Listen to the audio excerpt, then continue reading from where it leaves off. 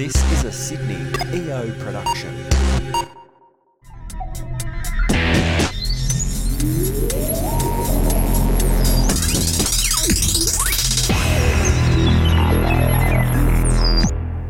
Welcome to episode 34 of the Sydney EO Business Podcast. I'm Brendan Tarazzi, the host of the show, and today I'm joined with Fatima Said. Hi Fatima, how are you? Hi Brendan, I'm really well, thank you. That's good. So tell me, you're a new member and your business is eWave. You've got a fantastic office down here in the Rocks. Why did you join EO? Well, I've just recently joined, had my second forum last week. I joined mostly because I've been an entrepreneur all my life. I started my first business, which is not eWave, the one before that, when I was 16. So I've never had a boss, and really everything I do, I just kind of learnt it on the go. So having a bit of a network that you can bounce things off of, learn from, share your ideas with was a really important thing for me. And while you kind of meet a lot of entrepreneurs on the way, and they're always there, like I call them when I need, do you do this bonus scheme, or do you have an employee share program, how does it work? It's very ad hoc and kind of problem based, and so sometimes I don't speak to them for months or years. So it gives you a bit of formal structure to have a support group. That's it. And so you said you started your first business at 16. Were your parents in business for themselves, or? No, my parents actually are both doctors, so very different, and very disappointed that we were three siblings. I've got two brothers and myself, and all three of us ended up in IT. Oh, okay. So it just took a very different direction. And so that's quite unusual, because you were saying before that your first business was actually with your two brothers. So you kind of have, your parents aren't in business, but all the siblings are. So tell us a little bit about that journey, because there's a bit of a sting in the tail, you were saying. Yes. And that, I think it sounds like that has propelled you on to making your current business a real success. That's right. So we started out literally from my parents' house. We were all in our little kids' bedrooms. I was 16, my older brother was eight, not even 18 yet, and my younger brother was 14. This is in Austria? In Austria, correct, Europe. So all underage. And we set up this website to sell hosting services online, and we were mostly selling them into the US. So when you say hosting services, I take it it's like internet hosting, is that? Internet website hosting, cool. So this is before Amazon existed and AWS and all the cloud services that exist today. So what year was that, just to give us a bit of a time frame? This would have been 1999. Oh, wow. Okay, that was really early. Very early days, cool. So, we just kind of set up that business, and we had a guy we bought the server space from in the US, and it grew really quickly. My parents had to take us to court to get an order that we could actually sign contracts, because we were all underage.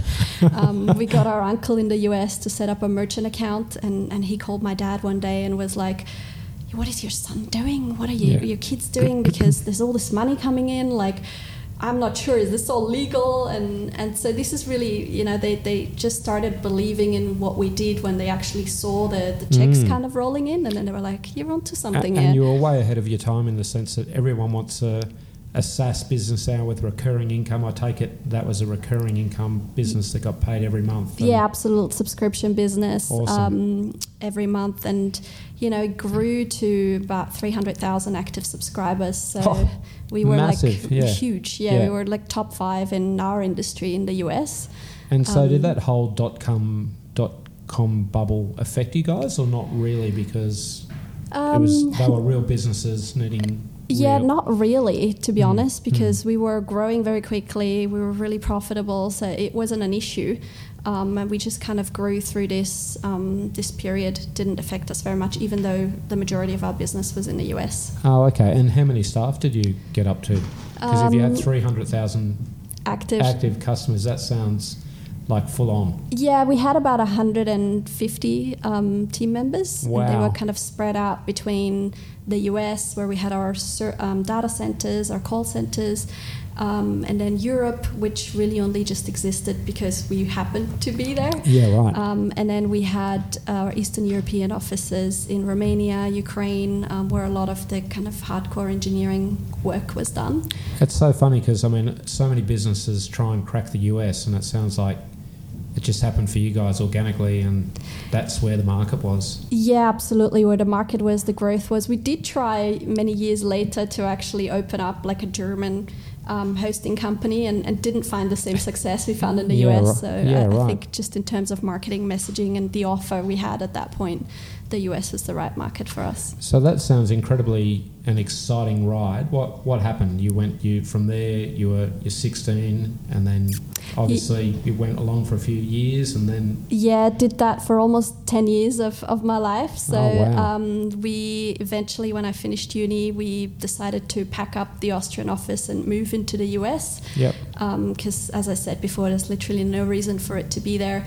All our revenue was in USD, expenses at that point, currency switched into euros. Yep. The exchange rate changed, so commercially it was just a smart decision to actually relocate. So we picked up our 20 or so staff that existed in Austria and kind of all moved together. Oh, nice. It's like you had a network straight away. Yeah, absolutely. we all went through the same journey, you know, to relocate to another country. That's an incredible leadership, really, to convince 20 staff, you know, that are probably fairly comfortable in Austria to say, hey, let's just relocate to the US, guys. It's going to be fun. Yeah, very. And we were all live in a really small town in Austria. So there's about 7,000 people in that town. Oh, wow. So it's not even like, you know, someone who's used to city and traveling. But yeah, they were all in for the ride and came with us. And was everyone pretty young, or? Yeah, quite young. Yeah. We were a pretty young team. What an adventure. Absolutely. And where did you move to? Did you move to like a big city in the US, or? So our first data center was in Kentucky, out of all places, and that wasn't by choice. It literally was just because the person we rented the first server space from happened to live there. Right. And then he called us up one day and was like, "Guys, my wife says the living room's getting too hot." We're like, "What do you mean?" He's like, "I've got all these servers in my house." And here's us thinking that, you know, he's a proper operation, has like a data center, and yeah, it didn't quite turn out that way. But then we already had, you know, so many users and servers in that area, so we actually opened our first data center there. But when we relocated to the US, we didn't want to live in Kentucky, of course. So, no. And also we were the third largest bandwidth consumer of 3 states combined in the US, and there wasn't enough fiber in the ground to continue to sustain our growth. Yep. So the government was really committed, because we were like the only IT job provider in the region. Yeah, wow. To get the fiber in, but it would have taken them 2 years. Yep. So the decision for us was like, okay, do we pick up and move, or do we kind of not grow for 2 years? So we decided to move, and the next target was Ohio, Columbus, Ohio. 2 reasons. One, we had family there, and secondly, they had a really good fiber ring under the city, and good connectivity. So we relocated the data center overnight into Ohio at pretty much 3 months after all the Austrian office moved. I mean, what was the speed difference at that time? Because I imagine that would have been, on today's standards, pretty slow. Very. And we had, you know, 3 really big connections coming into the data center, and even just the savings commercially was an enormous difference between the connections we had in Kentucky versus Ohio. So it actually propelled our business forward in terms of growth and profitability as well. Yeah, cool. So gone from some guy's lounge room into a proper data center. And our kids' room, yeah. Oh, wow. Okay, and so that's what sounds like about year 5, 6, something like that? Yeah, about that. So it was 2008 that we moved to the US. Okay. And so then another, you know, the financial crisis, did that affect you guys? Or I guess it's one of those, hosting is one of those basic things. Like if you switch it's all over. You know, if you're switching that off, it's... Yeah, absolutely. Like and we were Armageddon. SMB focused, you know, our plans were kind of really affordable as well, and growth focused. So we had really good growth. We were growing like between 50 to 100% every year. Wow. And didn't really feel that. That becomes a huge number when you compound that over, you know, 5, 6, 7, 8 years. So. Yeah, absolutely. Yeah, cool. And then so we're getting up to the sting in the tail. Yeah.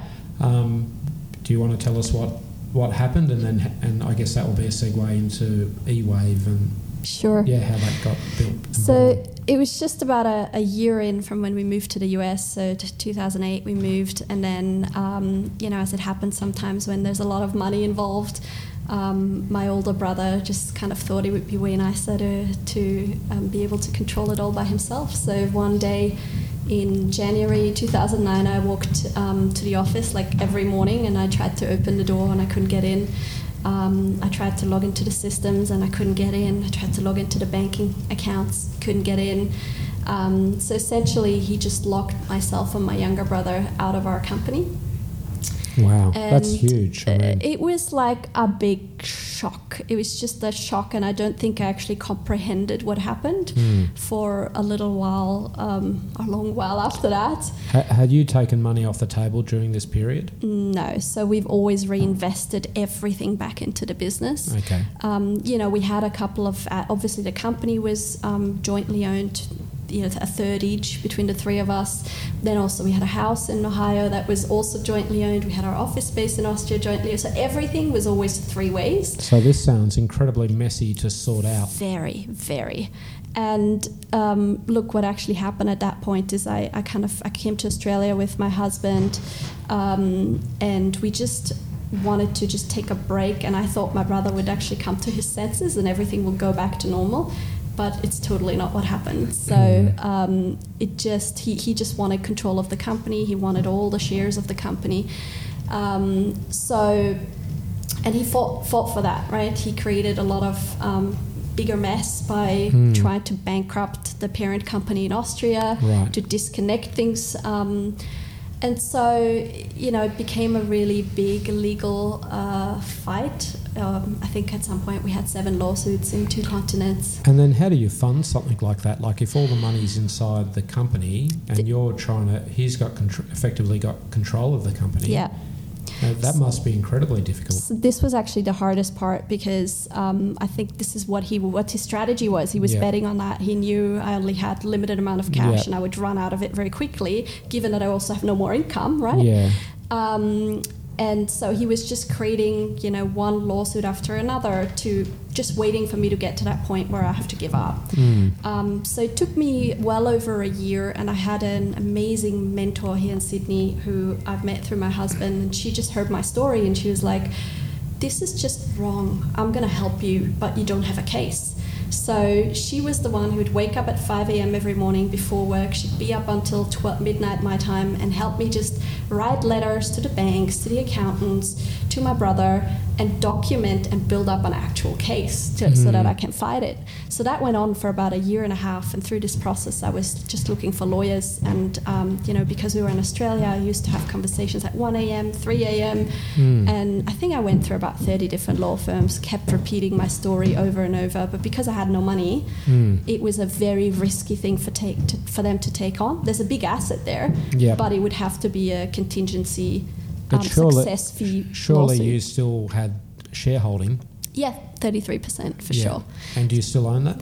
No, so we eventually, after 3 years of going through this process, by that time we'd already set up my current company, eWave, here in Australia. It was really growing quickly. And, 3 years in, I kind of looked back and I said to myself, what am I doing with my time? What am I doing with my energy that I have, that I can invest in something really positive to grow into a life and my future? Or am I going to keep getting stuck in the past? So I just, and my main point was really that I just wanted to prove, it was never really about the money, it was like I just wanted to prove that you cannot get away with something like this. It doesn't matter who you are, when you do something wrong, you need to pay for it at some point. So I think it just got to this stage where I decided, okay, a settlement would be the best way forward to achieve 2 things. One is make the point that you can't get away with it, and secondly, disconnect myself from all the negative energy that was surrounding this, that was really just in my past, and be able to focus my time that I have in the now into building my future. Yep. And so I did that, and look, I probably got like 1, 3, maybe 5% maximum of whatever that was worth at that time. But you got a life back. I got my life back. Clearly, eWave looks like it's going really well. So tell us a bit about what eWave does. Sure. So eWave, we're a digital transformation agency with commerce at our core. So basically, we help brands like Canon, Nestle, Nike, Platypus shoes, etc., to do all things e-commerce. Okay. So from the strategy to the creative to the actual platform builds, and then help them grow that channel as part of their business. So is that challenging with, I don't know, like platforms like Shopify and, I don't know, are they the sort of platforms that you're coming up against, or do bigger customers want something more custom? So we work in the enterprise space. So the vendors that we partner with are Adobe and Salesforce. Okay.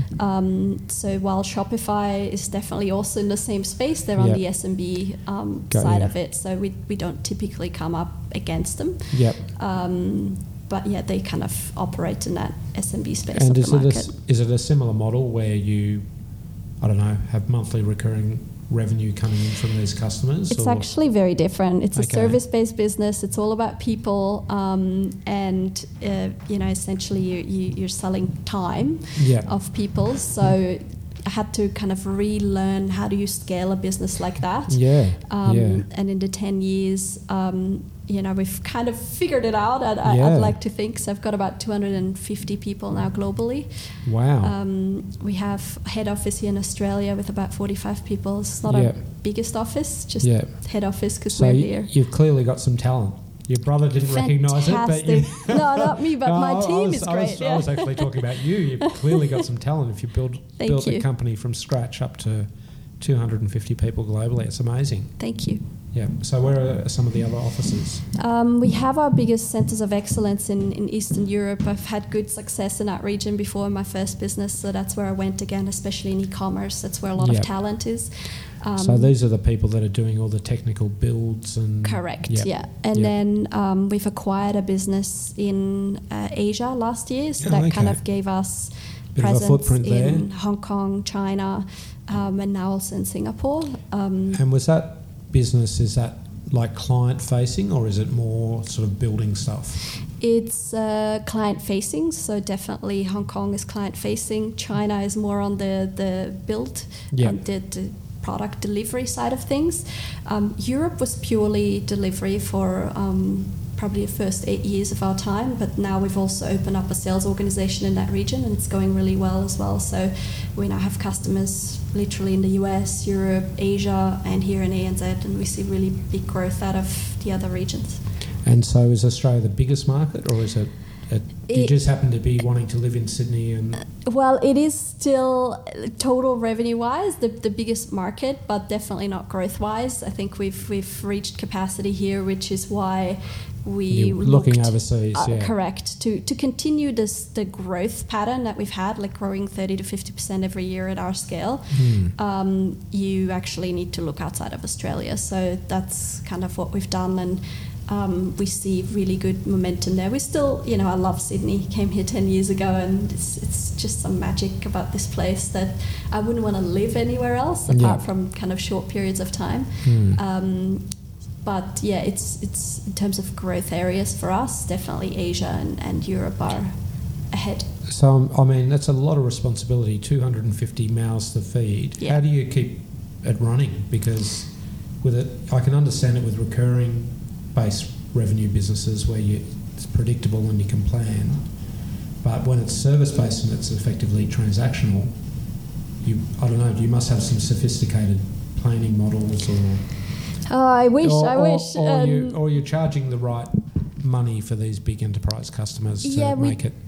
We just always focused on growth, and one of my mentors once said to me, actually this is the first year I came to Australia, she said to me, why don't you buy a house? And I was like, which planet do you live on? Like, you know my story, you know what just happened. I just lost everything. How could I even think about that? And she goes, no, I can see you're like me. She runs a couple of real estate businesses, so she probably wanted to sell me a house. But she said, you're like me, you just need to commit, and then you'll figure out the way to make it happen. Yeah. And that, even though it made no sense to me in the moment, I think it kind of, that stayed with me. It stayed in my head until today. And if I look back, every time I did exactly that, I committed to something, even though I didn't know how on earth I'm going to make this happen, it turned into the really next big step for the business. So I committed to, hiring someone when I barely had money to pay them for 2 months. I committed to an office that I only had rent for 3 months to pay. But because you're in it, you're going to figure out the way to deliver on it.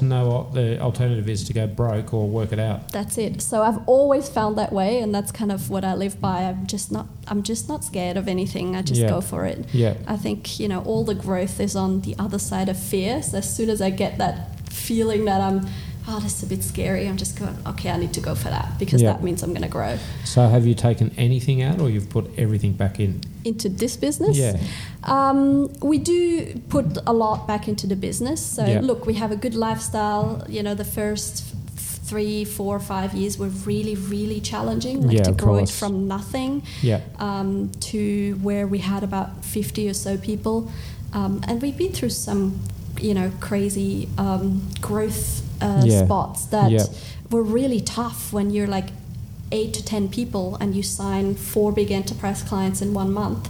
Yeah, and they're stretching you out to 60, 90 days, after you deliver the project. Correct. And you've got to fund the whole thing. So it was, there were many times in this journey where I had $2,000 or $4,000 in the bank account, right? To live, and it just all figure out the you. way. Oh, that's amazing. Well, that's a very inspiring story to hear, that's 2 lots of 10 years. Yes, that's it. One question I had for you. Have you found that after 10 years, because I recently, or a couple of years ago, I went through a 10-year hurdle with one of my businesses, and I found myself quite flat, like I didn't have the energy. I've got my energy back now, but I went through a period for probably 18 months where it was kind of really hard to get that second wind. Have you experienced anything like that, or are you still... Yeah, I think the first business I didn't quite get there, and then it all kind of turned for me. And sometimes life happens for you, and you don't realize that it's actually good for you until many years later. Yeah. This business actually, I think it happened maybe 3 or 4 years ago, where we kind of hit a bit of a ceiling, and I really struggled to break through that and find new motivation, new drive to keep growing. Yeah. And it took a while, like maybe 12 months to work through it. It was literally this plateau where we became the #1 independent commerce agency in Australia. Mm-hmm. And it was like, even my team was asking me, what's next? What are we doing next? We've won all the awards, we've won all those big clients, like, what are we doing next? So I think that's when we thought a lot and explored different strategies, but we just expanded our capabilities. We took on Salesforce, and we went into Asia and decided to grow both capability-wise and geographically, and I think that really kind of opened up the excitement again, both for me personally as well as for the people in the team and the business, because right now we can see a really straight and clear way forward and how to continue to grow. Oh, that's awesome. So even though we get approached all the time by people for acquisition, probably Salesforce if you're annoying them. Yeah, there's a lot. No, sorry, we sell their software. Oh, you sell their software. Yeah, got it. But I mean, that's often a play, isn't it? Like, I know a lot of companies have probably started off selling Salesforce. They do like an app or something like that, and then they just get gobbled up. Yeah, absolutely. There's a lot of consolidation in our industry, and definitely a lot of interest. But I'm like, look, right now we're like riding the wave and absolutely, enjoying it. Yeah, it's the right time to be in this industry. Awesome. And it's really exciting. Okay, great. Well, we'll wrap up now. I wanted to ask you 5 quick questions. Sure. May I ask how old you are? I am, that was too quick, 35. 35, oh wow, you're so young. And how many hours sleep do you get each night? About 8. Okay, and what do you like to do to keep fit? Mentally or physically? Well, it's up to you. Up to you. I'm going to go for the mental one Yeah. because I don't do very much physically right now. But probably two things. So one is audiobooks has been my big companion over the years. Before I joined Yep. EO, this is where I learn most of the things I learn from. If I've got a problem I haven't Yep. seen before, someone else in the world had that problem Yep. before, so I just got to go look for it and Yep. always get great ideas from that. And then physically, I've just recently, about maybe 4 months ago, gone vegan. So okay. that's actually been a big change in Okay. lifestyle and diet, but a Yep. very positive one. So I feel really good. Great. Do you have any personal goals you're looking to achieve in the next 12 months? 12 months. I don't know if there's any personal things that aren't connected to the business. There's always Okay. some kind of connection. So I think for me it would be to build a global sales organization, which would then give me more freedom again in my life, the way it was maybe 12 months ago now that, we've got this big mission of going global. Okay. And then I would spend more time with my little one, go on more trips. We traveled a lot the last 2 years, and this year it slowed down a bit. So I definitely want to take him more around the world. Awesome. And then if you could be remembered for one business achievement, what do you think that might be? Like a legacy, I guess. I think it would be really fun to be able to create the largest independent global agency in commerce space, but also make it a really fun place to work. Like some of the things we've done for our team is introduce things like unlimited paid leave. And it's just something that you don't see very often. And, for me, it's like I created a business so I can be free.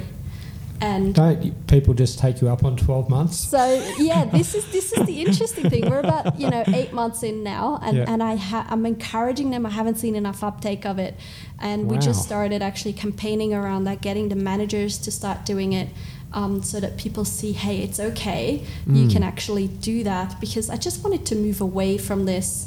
We used to spend a lot of time going, this person's late, this person's leaving early. Where is this?